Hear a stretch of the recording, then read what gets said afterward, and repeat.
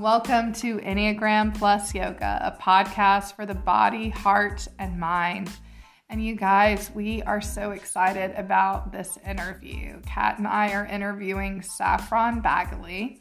And Saffron is an international narrative Enneagram coach. She's the founder of the Personal Mastery Lab. You're going to love her beautiful accent. This is a great interview. Don't miss it. So Saffron, let's just go ahead and get started. So when did you get introduced to the Enneagram? And tell me a little bit about how that has helped you to heal parts of yourself. Yeah, so I got introduced to the Enneagram in 1997.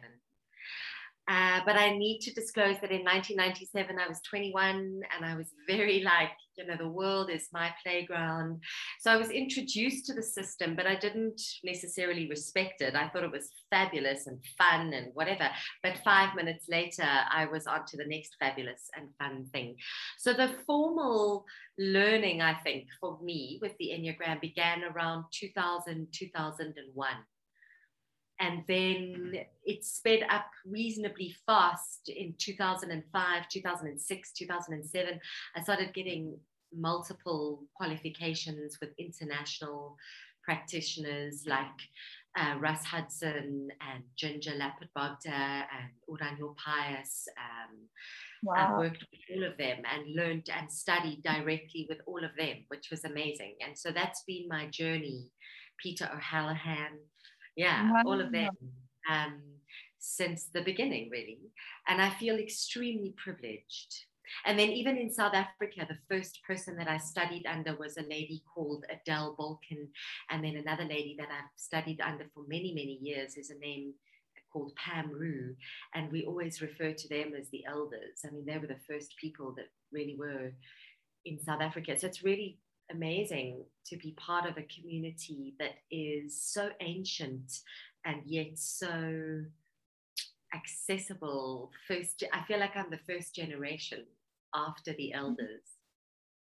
Yeah, that's beautiful. And tell me about what the Enneagram is helping you to heal. How has it helped you to grow? How has it helped you to be the best version of yourself? Yeah, I mean, for me, I'm a type 7 on the Enneagram. Mm-hmm. I think I'm a self-preservation 7 with a very very closely stacked sexual instinct. Mm-hmm. So I know that the Enneagram has helped me understand that my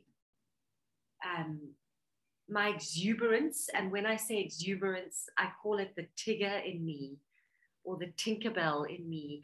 I know that isn't something to be ashamed of. In fact, I know that it's actually something that other people kind of wish they had, that quality, but it is something that still brings up shame for me.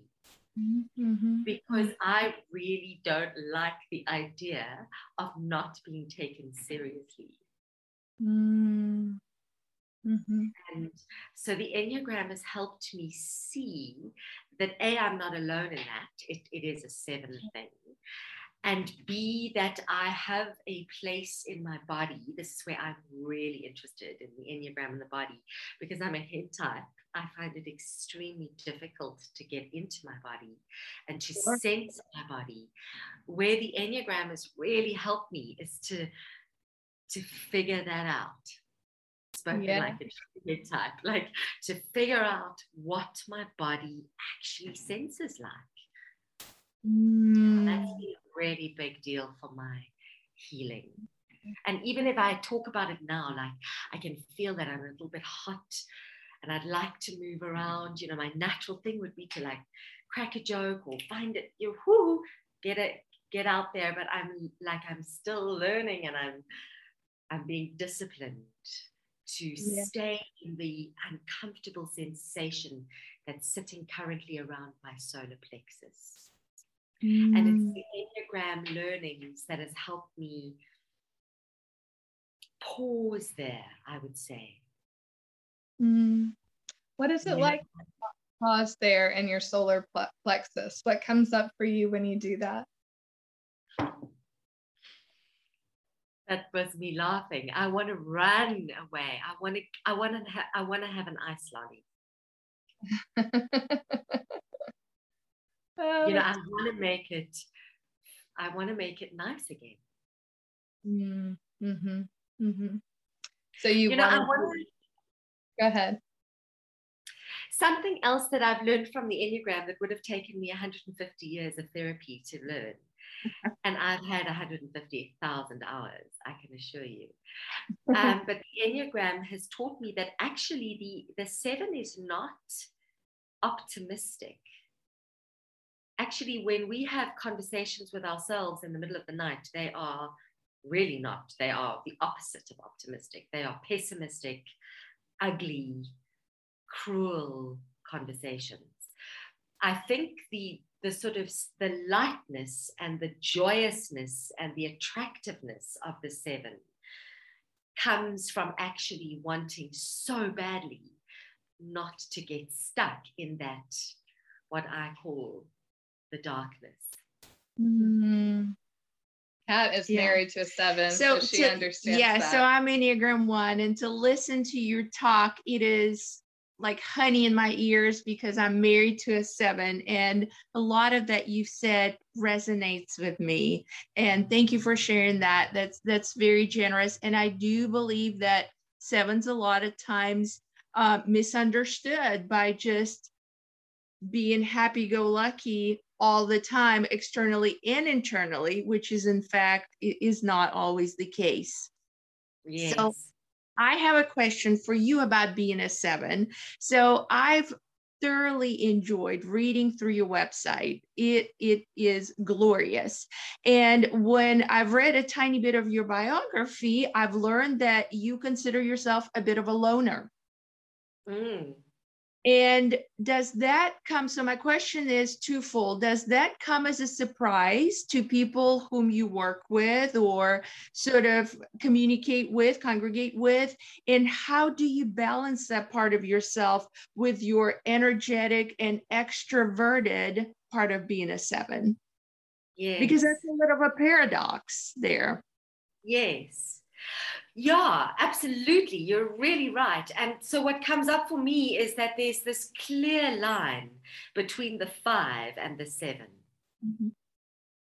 Mm-hmm. And truthfully, and being in an intimate relationship with a 7, you may have observed this with your eagle eye, that actually all 7s are loners.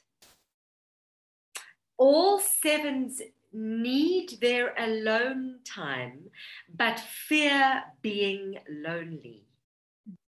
Mm-hmm. Yes. Mm-hmm. Yeah. Paul Tillich said that solitude is the glory of being alone, and fear is when you experience loneliness and being alone. And I think that if a 7's not in a healthy place, they're in a place of experiencing the fear of being alone. And when they're in a healthy place, they experience solitude or the glory of being alone. And I find that helpful. Yeah. And just to add one more layer, when a 7 is unhealthy, they hang out with anyone alone and feeling lonely. Mm-hmm. Mm-hmm. Mm-hmm. So there's multiple layers, and it's all tied into reliability. Mm-hmm. Mm-hmm. And what I can share with you, Kat, going back to your question, is as I have become more impeccable with my word, Mm-hmm. in other words, limiting myself to what I can handle, as opposed to letting people down, it's become easier and easier for me to be extremely, very boundaried about my time, my energy. That's why I always say it takes a while to get an appointment with me, because not because I'm busy, but because I have my downtime, because I ride my horses, so I'm still having a great time. Mm-hmm. It's just not so frenetic anymore. Mm-hmm. That's the word. Yeah, so that's the difference between, again, that unhealthy and healthier 7 is that the 7, when they're in a average unhealthy place, they're going to be a little bit more scattered, more frenetic. When they get into that grounded place and move towards their 5, they take time for hobbies, solitude, and then they experience just, that mindfulness and that power of the present moment. And that sounds like where you are as a 7 and what you're working on as a 7. And that's really beautiful. So tell me, what's the best thing about being a 7 and what's the hardest thing about being a 7? The hardest thing about being a 7 is having conversations like this. Yeah. Yeah. Tell me. It's excruciatingly uncomfortable.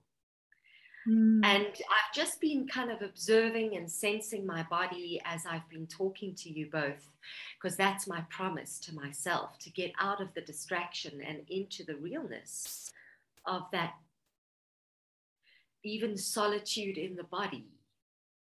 Mm-hmm. Mm-hmm. And I'll tell you that I nearly died. That's what really changed my life. I was in ICU for 3.5 weeks. Wow. When was this? As we went into, as a country, as we went into lockdown at the beginning of 2020, 23rd of March, 2020, I was actually just before that, a week before that, diagnosed with a tumor that I had been living with for many years, but ignoring. Wow. Ignoring the body again, the 7 disown the body. Yeah. Yeah. And that's why I made a promise to myself when I was, nearly dead, that I was never going to do that again. And it's very difficult for me. Don't think I haven't wavered, I haven't broken my own promise. Please don't think that I'm now like magically no longer a 7. Right. I'm still working, hugely on balance and boundaries and the body.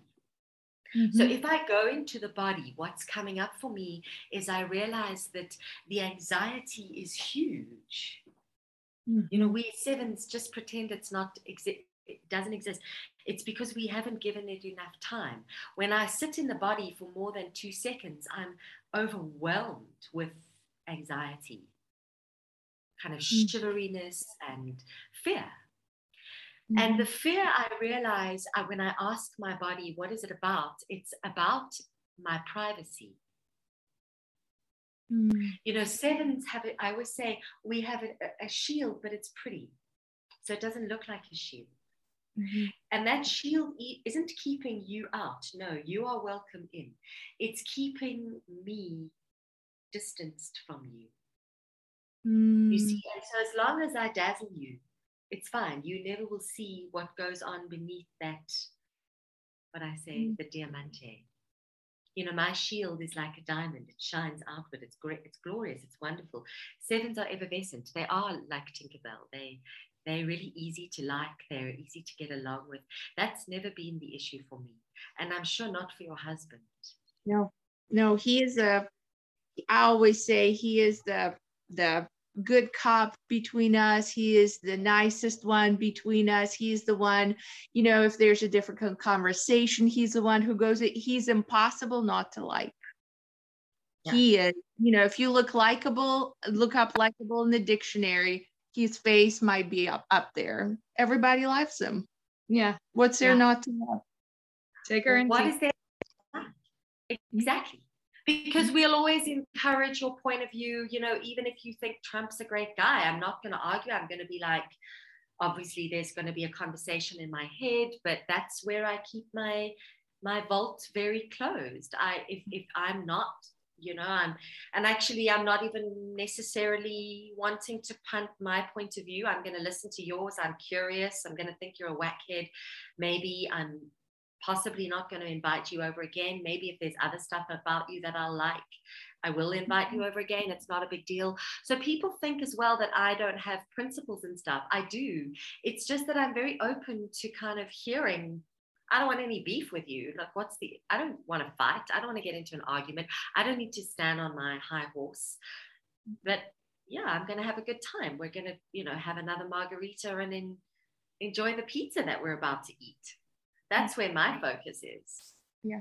Which is why the 7's part of the positive triad, right? They want to have fun. They want to have a good time. They don't want to argue, right? Yeah. Like I'm self-praise. I think I'm very self-praised because firstly, I'm thinking about my neighbor as I actually think about this. And I think firstly, if I had a fire or something, like I want my neighbor to be around. So I'm not going to fight with my neighbor. I need you. So there's the opportunistic part of that being nice and being positive, no doubt about that. Please don't get me wrong. It isn't always because I'm being nice. I'm aware. This is the rationalization. I mean, I have distinct memories of me getting my brothers into some serious trouble because I ate from the chocolate jar, for example, and feeling really nothing. Because I really wanted those chocolates. So the fact that they take the rap for it is not an issue. So it isn't always, it isn't always sort of nice. It's not two-ish, for sure not. Yeah. It might be fun, but not nice sometimes. Yeah. And it's gonna always work for me. Yeah. Mm-hmm. Yeah.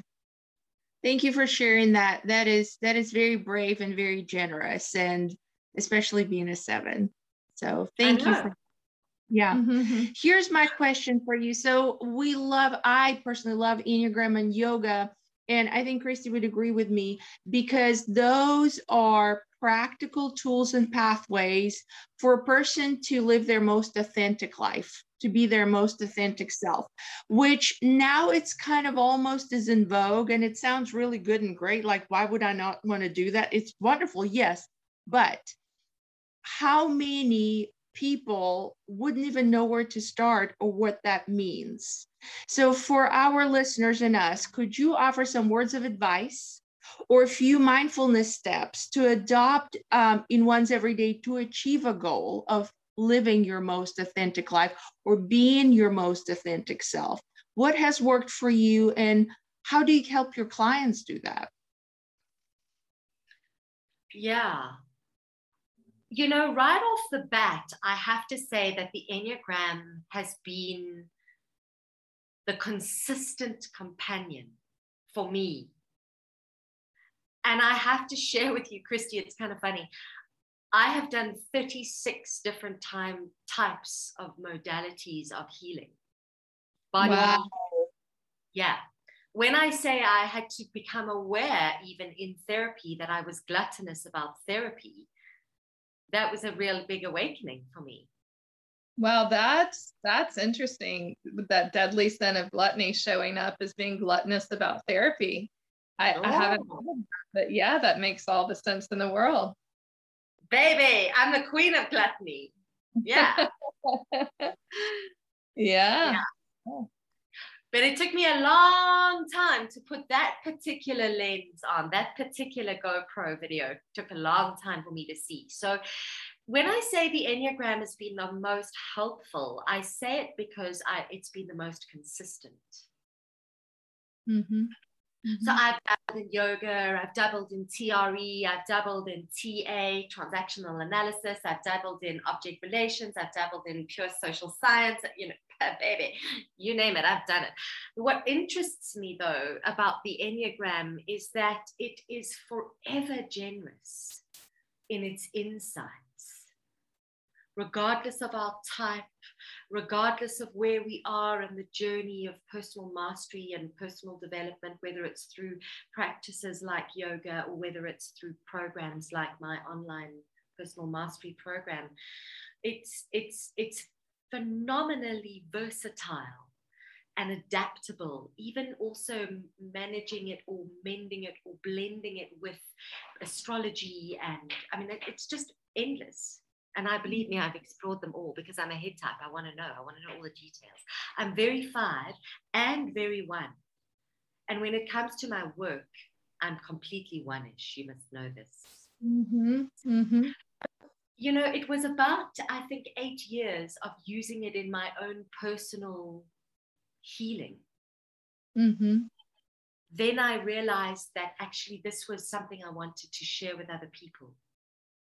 And, you know, I often think only a 7 would be harebrained and whacked out enough to completely shut the door on a teaching, like a really successful, happy teaching, high school teaching career.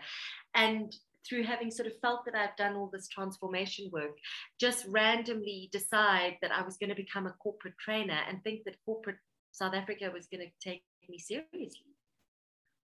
But here I am, you know, like 15 years later, and I'm still that little 7 hustling my ass off, like learning the Enneagram through teaching people about the Enneagram. What do I do with my clients to end the sort of questions was what I've done is I've designed this, I created and founded the Personal Mastery Lab, which is a fully blended approach online learning facility, learning academy, where I've created hundreds of hours of me on video, instructing people, teaching people about the Enneagram. I dress up in different Enneagram types. It's absolutely hilarious. I find different wallpapers, all that kind of thing. So it's very visual. You make it fun. I make it hugely fun. Of course, learning's got to be fun. If you're not having fun, you mustn't do it. That's my teaching motto. And that's the 7 in me. I recognize that. And I don't want to change that. So that's going to stay. You know, part of my journey, I must tell you, has been also accepting these kind of things about me that I don't want to change. And really noticing how they actually are deeply tangled into the things that cause me shame. Mm-hmm. And I think that's what the Enneagram highlights so critically, cleverly, is that paradox. And this is what I teach my clients. And it's like, bam, the lights go on and the journey begins. And it's completely life-changing because it's about holding that paradox. Mm-hmm. And I always say to clients in class, I feel like I'm getting into teacher mode now. Sorry, I'm getting excited. I always say to them, you know, hold that paradox lightly because we're looking at it through this light today. Tomorrow, there's a different shadow and there's a different place that we're going to see.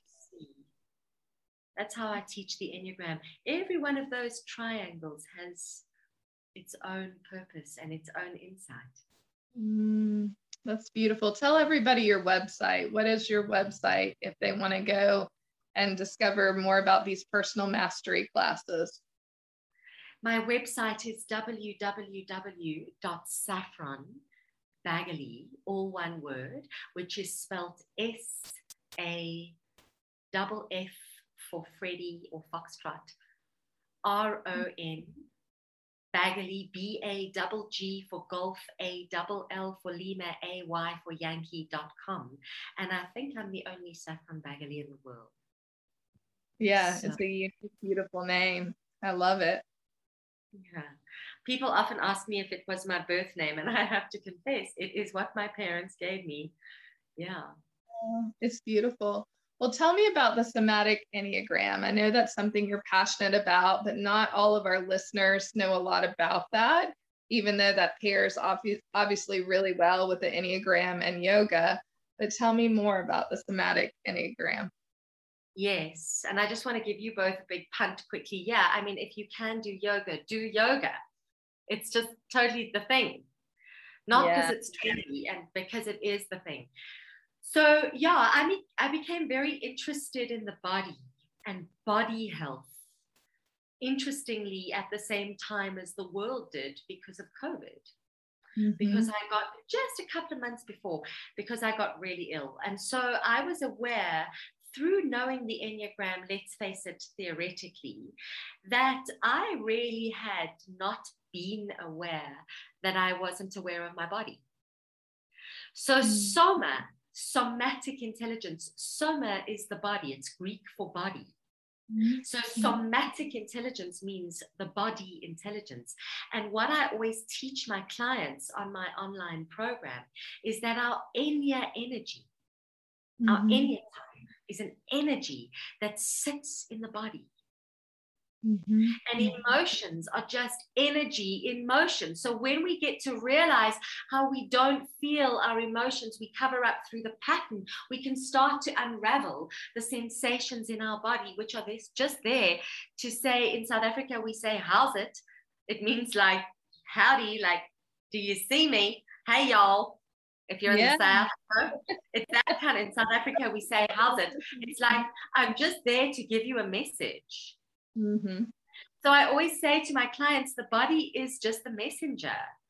And the body never lies.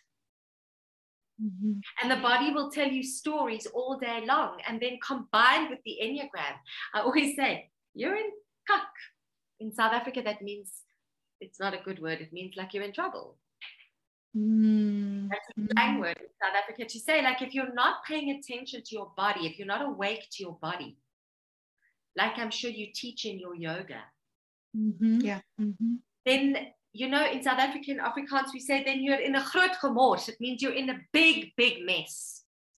And it's true, because emotions trapped in our body, dis-ease causes disease. So you're in a mess. You've got to go and have surgery or take millions of drugs or whatever. It's not good. No, you've got to stop that. And so the Enneagram is just like a map. It's like a beautiful map or torchlight into this cave that we've completely forgotten about, because we all went through this school system. And I used to be a high school teacher, so I know this high school system, this school system that only teaches us the cognitive intelligence. You know, you're good at maths and science, you can regurgitate standardized assessments. Well, that doesn't necessarily mean you're intelligent. What about our heart intelligence? The Enneagram teaches all of us that we've got this amazing solar plexus. And I know that 3s and 2s and 4s don't get that, because they're like, oh my gosh, I'm trying to shut it down. It's like always awake. It's like a loudspeaker in there. Whereas 8s, 9s, and 1s, I always say, you know, they've got this whole kind of movie going on in here. Like that's really awake. But for head types, I don't get that. Like I needed to work with my body. But interestingly, so do you, Kat, as a 1, because 1s actually pinch their body. 9s resist their bodies. 8s deny their bodies. And so, yeah, it's a fascinating thing. And I think, just to end the answer, because I know I get very excited and I could talk a lot about this, but what's beautiful about marrying body work, whether it's body talk, whether it's TRE, whether it's yoga, whatever it is, and the Enneagram, is the Enneagram then gives that cognitive mind, which we need, because it is actually how we process and learn and everything. It gives us then also the language, which some of the other modalities don't. And that's why I always say, when you do my programs, you've got to be out of your mind not to do personal mastery, especially now. But you've got to be out of your mind to do personal mastery. And that's the tricky part. Because for all of us to get out of our minds is really hard. Yeah. Yes, I agree with you. You know, the beauty of yoga is it is defined as a mind-body connection. That is the ultimate goal to liberation. And liberation means no more suffering. So there's so many parallels between those two philosophies. Yeah, it's absolutely beautiful. Let me ask you my question. So again, I've looked at your website, loved it. And on there, you list your values as compassion, faith, and determination, which I absolutely love. So could you talk a little bit about how those became your main focus and what life experiences led you to select those 3 things as your main 3 values? Yeah, sure. I just want to say very quickly, what I also teach on my programs to leaders and influencers is that intuition is the way forward. Intuitive. And as we, what you've just said about yoga, I would openly say to leaders in my big corporate clients, lead yoga and TRE, it's a must along with my program. So then I would work with someone like you. So yeah, my values of compassion, faith, and determination totally come from my story. I was born in Johannesburg, South Africa. My parents were immigrants, like so many immigrants, and I know Americans have similar stories. South Africa and America really have that in common, that kind of immigrant narrative. They had 7 pounds in the world, that story. We were poor growing up, all that. So my core value of, I always get emotional, my core value of compassion, I think, really comes from 2 big things. I mean, it comes from a lot of things in my story, but the one is poverty. And with poverty comes a lot of shame. And with shame, there is a perception that people will pity me.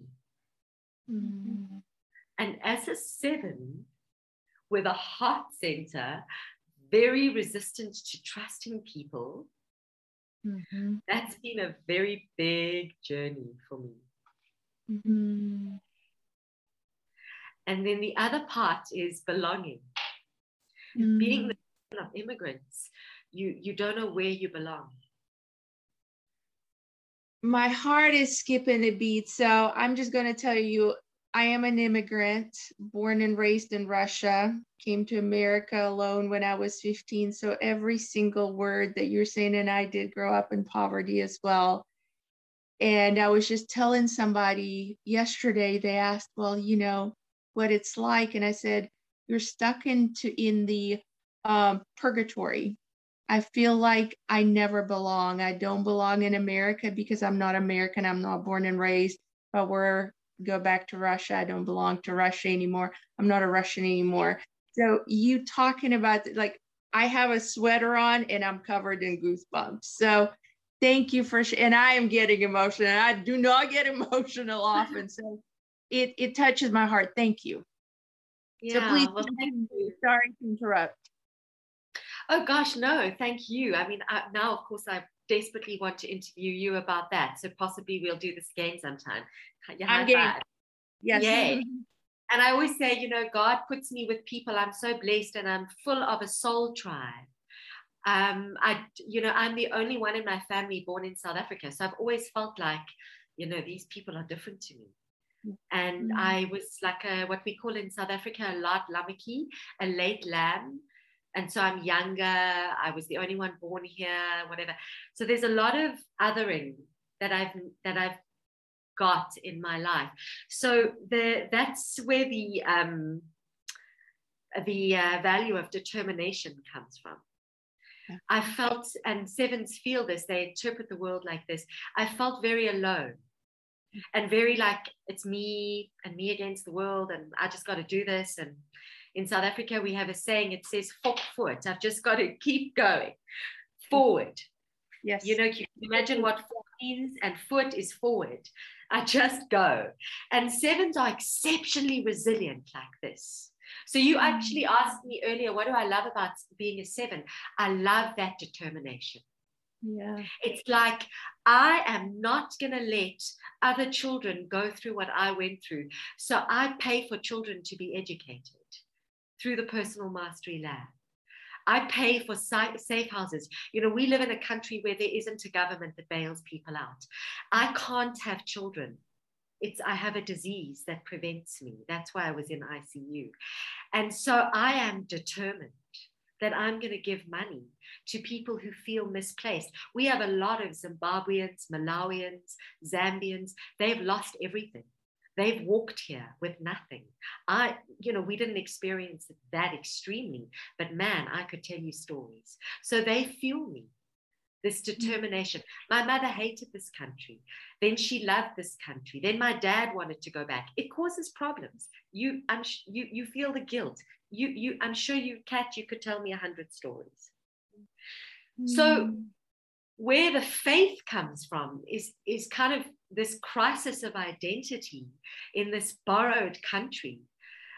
this again makes me emotional, is the faith comes from South Africa.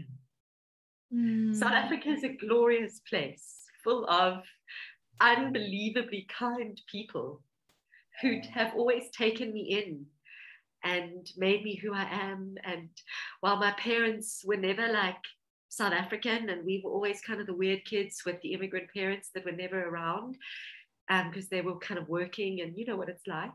Yeah. South African parents, sure. South African parents took us in, and South African people gave us a home. And so that's where the faith comes from. And South Africa is a 6 on the Enneagram. And so the faith felt very fitting, because we as a nation have a lot of faith, especially in each other when the shit hits the fan. I'm going to be honest, I've got an 8 wing. I like to, who cares? And we're a very funny country, because we're very suspicious of one another. But when there's another enemy outside, yeah, we're very good at banding together, which is very 6. Yeah. So that. Yeah. And that's the needed virtue for the 6, is that faith and that courage. That's when the 6 goes to a healthier place, when they find that faith and courage. That's beautiful. Yeah. And in America, we're a 3 as a country, although we've a little bit more 6-like lately, but we're definitely a 3. Yes. And I have to tell you, I've thought about immigrating to America so many times, and I'm so glad, because I love this country so deeply now. I mean, I'm delighted to be connected with beautiful Americans like you, but I really love South Africa. Yeah, home. It's become your home.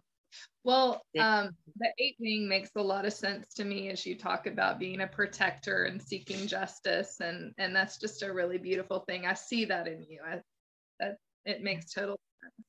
So tell me about each of the 9 types and how they might become disembodied, or how they might disconnect from their body. If you could just do a quick run through of starting in anywhere you want to start with the 9 numbers, how each one of them disconnects from their bodies. Great question. Yeah, this is totally what I teach on my program. And the more we can actually sense what that feels like, rather than just understand it cognitively, the better. So here it is in theory. Okay, so yeah. And then you can perhaps make it whatever is coming up for you in the body. So the minute we are in our type pattern, we are disassociated from the sensory body.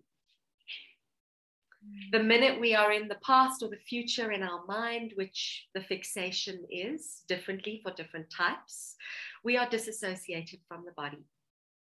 The minute we are in the passion, or what we call the habit of the heart, you know, that how we cover up our true feeling, we are disassociated from any sensation or emotion in the body.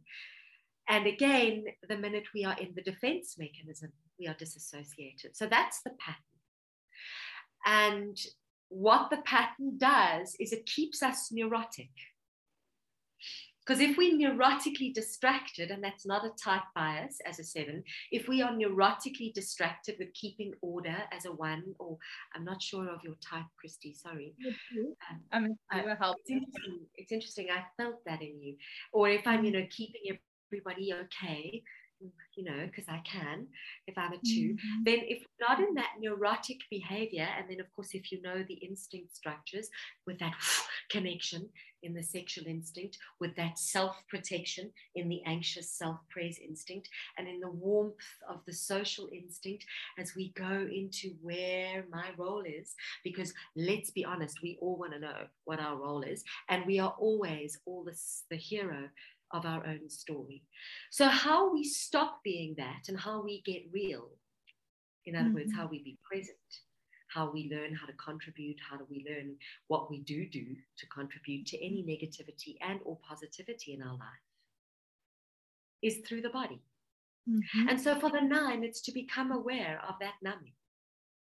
When are you narcoticizing? What does it actually feel like? Because that's what unconsciously inspires that narrative of who cares, I'll let it slide this time, whatever, that apathy. and then goes into a bunch of other things which we teach obviously on the program. For the one, you know, Kat, and I say this with so much love, it's that tension, it's that reaction, it's the indignant resentment that pops up and freaking doesn't ever pop. Yep. So we just pay attention. Hello, my old friend. And then, of course, I teach people to give them names and all of that. So for the 8, how this really pops up is, and of course, we're body typing here. So we're really talking about the people that resist the body. Mm-hmm. I mean, I have to be practically dead before I'm aware of the body. So we then, for the 8, you know, it's like lock and load. You what? You what? Whether the boxing gloves are there or they're here. You know, and I always say the extreme 8 is Al Pacino in Scarface when he's in the bar with the gun. I mean, talk about being in denial of your impact. And what's interesting is that she's so, what's her name? Pfeiffer, that character, she's either so 2 or so 9 because she's so calmly, like just, you know, getting dressed or doing, you know, clearly she's so disassociated. It plays wicked games, disassociation. Huh? So as the 3, I always go into type. Sorry, I can't help it as I talk about it. You know, the energy is always about deflecting my light onto you so that you can't see the self-deceit that goes on beneath the surface. I know my good side. For the 4, it's that wallowing attention, that downward attention that enviously seeks understanding of what's missing and why, which just is really such a movie, actually, and really actually gets the 4 profoundly disassociated from the body and into the present. So that's your melancholic. The 2, you know, that pride in you, and it is there in the chest often, that makes me feel so much better. And then I can just repress my needs, and then I don't have to admit that I'm, you know, I am superhuman. You see, look at me again. I am human. It's hard for me to say that. You see, there's a complete disassociation in the body. Now, the heart types experience what I call the Barbie town feelings often, if I'm honest. You know, that stuff, that shiny feelings of the 3 and the helpful feelings of the 2. Are they really what you're feeling? The disassociation again, makes sense? And then, of course, my favorite, the head types. I mean, we don't even know that we've got either a head or a heart. I still, after 20 years, I think, I just have to figure out, hang on, am I theoretically feeling that, or am I, no, actually, I'm really feeling it. Hang on, whoa, let me just get into that lower back here, because there is something happening. You see, so disassociated head types. It's taken me 20 years, and I practice tons of stuff. That's why I ride horses. I mean it when I say this is a practice that I've done for years and years and years and years and years. And what head types do is we're so busy thinking, oh, that's it. Oh, good. Oh, is my hip there? Oh, that. Oh, look. Gosh, I managed to put my heels up. Oh, I'm feeling my ankles. No, you're not. You're thinking about feeling your ankles because you're still in your damn head. That's all head types, 7s, 6s, and 5s, just playing it out a little differently. 5s more cautious about verbalizing it. 7s wanting to verbalize and like have more experiences around it. So this is kind of cool. It's kind of scary and kind of cool all at the same time. So that's, yeah. So that's how we disassociate from the body. And many of us, in fact, 95% of us, unless we're doing yoga daily and, you know, meditation and all that, I think it would be virtually impossible to be able to associate with the body without what you do and teach yoga and without the Enneagram. I really don't honestly know how you ever truly get in there. So I hope that was the answer to your question. Thank you. Phenomenal. Thank you. Well, I have my last question for you. So again, on your website, you list your purpose is to teach people to be kinder to themselves, kinder to others, and therefore kinder to all beings on the planet, which I very much love because it reminded me of a kindness loving meditation that we practice in yoga, and it goes, may I be happy, may I be healthy, may I be at peace, may I be free of suffering, may you be happy, may you be healthy, may you be at peace, and may you be free of suffering. So in your opinion, what are some ways for us to achieve that goal, to be kinder to ourselves, to others, and to the world at large? Yeah. So the first thing is absolutely to start to learn to become kinder to yourself, because you can't be kinder to others, right, whether they be human. You know, lots of people are unkind even to their children without even realizing it. Mm. So first I need to just say that I need to define kindness.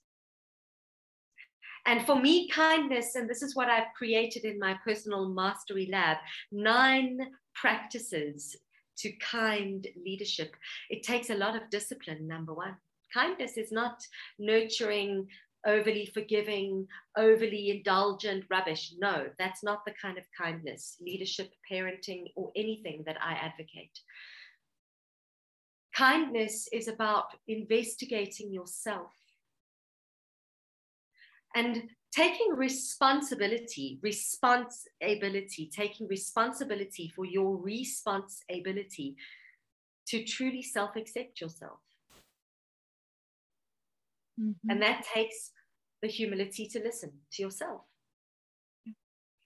The truthfulness in 3, to really be honest about your feelings.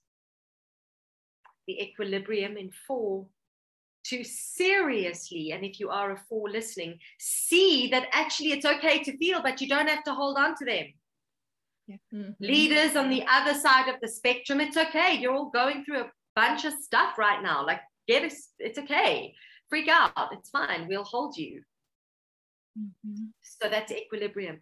Then for the 5, we can't have wisdom unless we've got feelings. Yeah. Wisdom is a heart sense. This is what kindness is. I'm answering your question. Mm-hmm. It's to look inside and realize, actually, I've got a lot of strength. I don't need to be afraid of the system, of my asshole line manager who's wrecking my life and making me work 20 million hours. No, screw you. I'm worth more than that. And then that's freedom. That's the gift of 7. And freedom is not the frivolous 7. This is what I always want to teach people about the 7. Freedom comes from going through 1, which is to take responsibility of not necessarily following the rules, but always knowing why I'm changing the plan. That's freedom. And that's a necessary leadership skill today, which is kind. Yeah. Mm-hmm. Mm-hmm. And then the last one in 8, it comes from the holy idea of innocence, and it's compassion. 8s have so much compassion. And unless we are learning this, in all of us are learning compassion, we cannot really practice love. And for me, leadership today starts with self-love. Mm-hmm. So my program is based on what these 9 practices of kind leadership. And so, when you read that purpose, you have no idea that actually you're getting into some hot water, because to be kind to myself takes 9 practices. Mm-hmm. And it's a lifetime. Yeah. When people finish my 5-month program, they go, okay, I'm just starting to begin, then I need to learn to self-accept. Okay, back to square one. I'm going back to practice 1. I've got a lady who's done my program 6 times. Wow. She's the vice president of an international corporation. She says she's an 8 on the Enneagram. She's beautiful. I love it to bits. She's done my program 6 times because she says, like, every time I learn something else, the light shining in another way.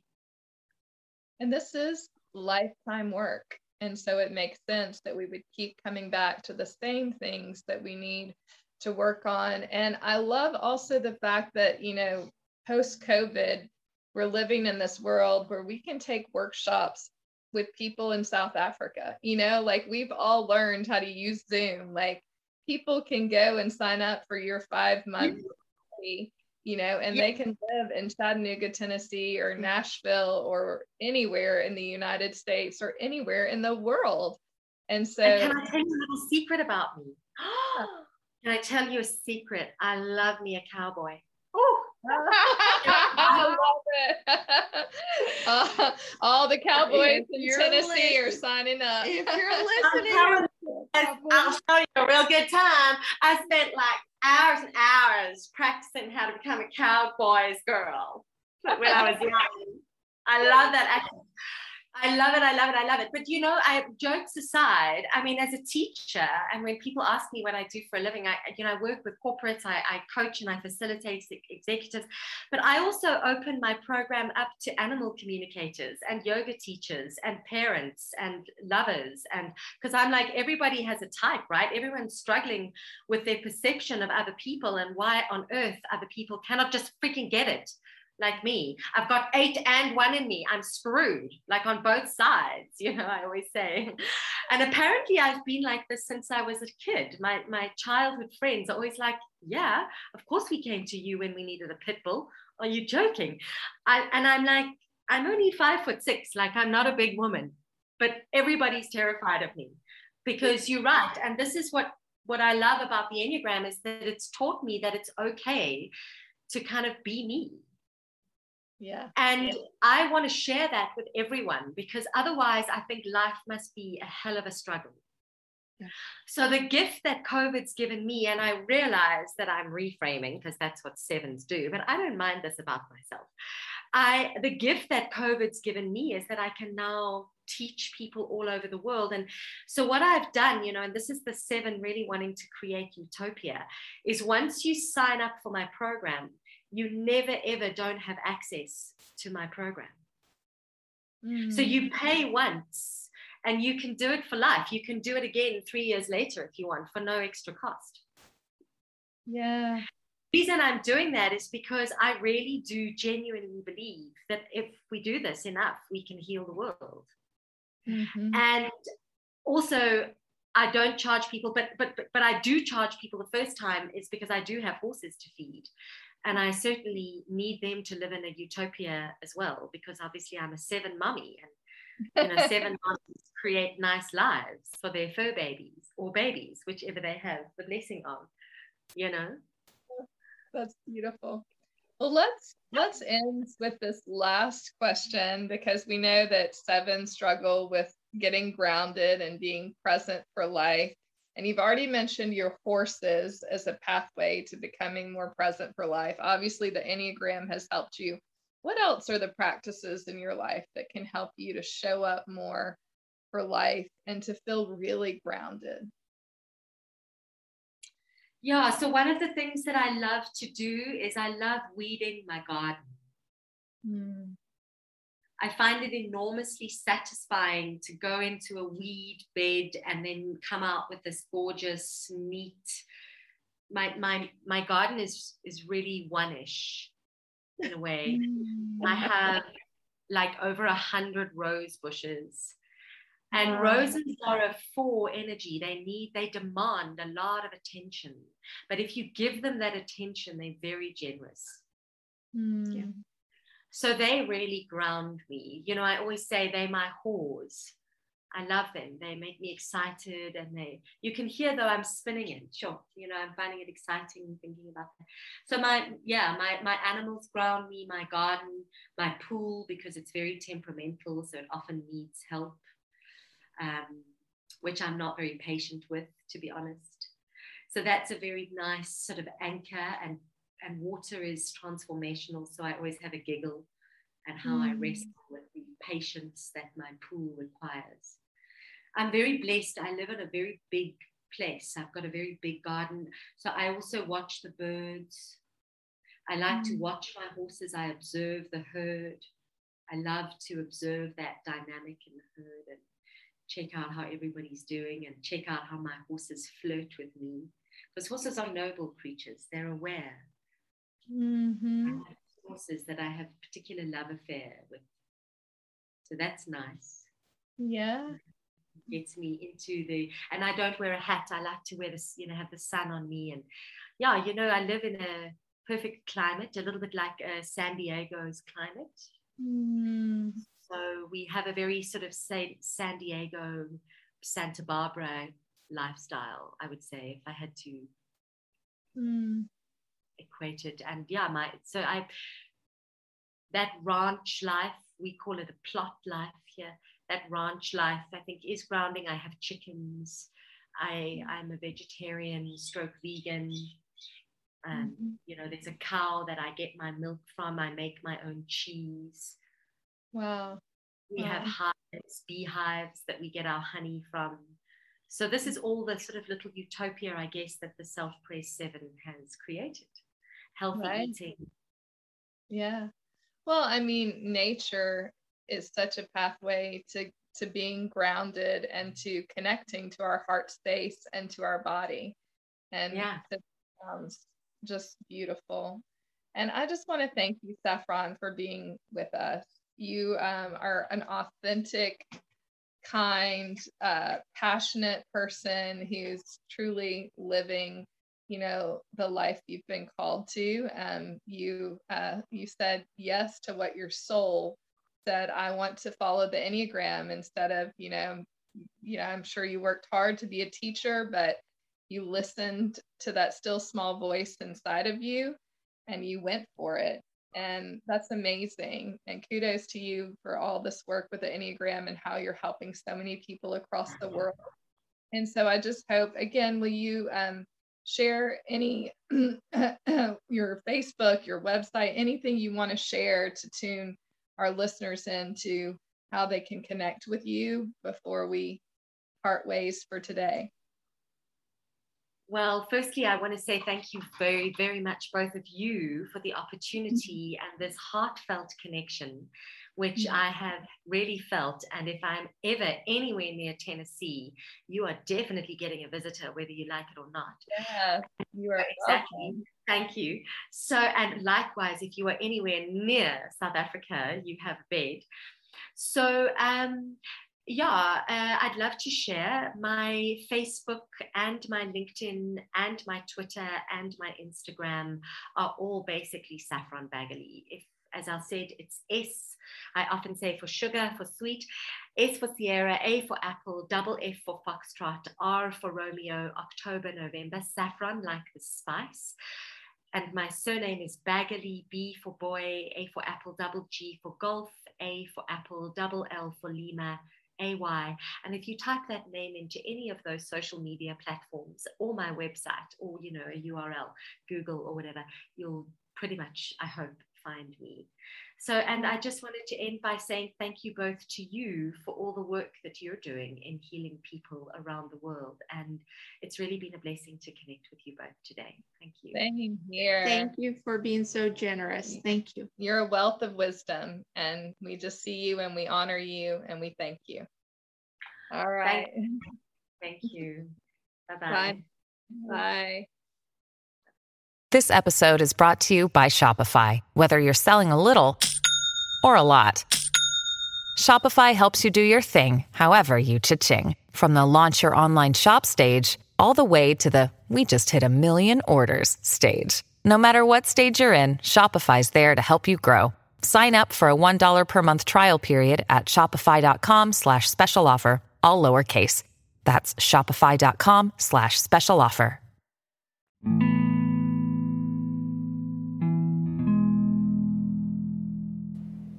Today for our meditation, I'd like to offer a body scan, since our focus has been on the somatic Enneagram and becoming more in touch with our body. You can do this body scan in a cross-legged position or in a chair or wherever you are that would be comfortable. But begin by bringing your attention to your body. If it's comfortable for you, you can close your eyes. But just start to notice your body wherever you are. Feel the weight of your body connected to the chair or the earth below you. And start to take some breaths, breathing in through the nose. Exhale out through the mouth. Allow the oxygen to saturate the body. Maybe notice your exhale being longer than your inhale to see if that can calm down your nervous system. But as you notice your feet on the floor, just allow yourself to tap into the sensation of your feet touching the earth. And notice your legs against the chair or the earth. Pay attention to your back. Bring your attention to your stomach. Notice if your stomach is tense, and if it is, let it soften. Breathe into this part of the body. Pay attention to your hands and the gift that the hands are to us. We're able to type and touch and offer so much with these hands, but are your hands tight or tense? If you can, see if you can breathe into your hands and see if you can find some relaxation in this part of the body. And then notice your arms. Is there any particular sensation in the arms? See if you can relax your shoulders away from your ears. And then notice your neck and your throat. Notice if you're clenching your jaw. If you are, find space between your teeth. Relax. See where you might soften in your face and in the facial muscles. And then notice your whole body. Take one more deep breath in. One more exhale out. And then as you find awareness of your whole body, see if there's a place in your body where there's pain. And if there is, pay attention to that. Notice that part of the body. Maybe even setting an intention to care for that part of the body. And let's take one more deep breath in. One exhale out. And then if you closed your eyes, start to open them. And know that the light in me sees and honors the light in you. Namaste.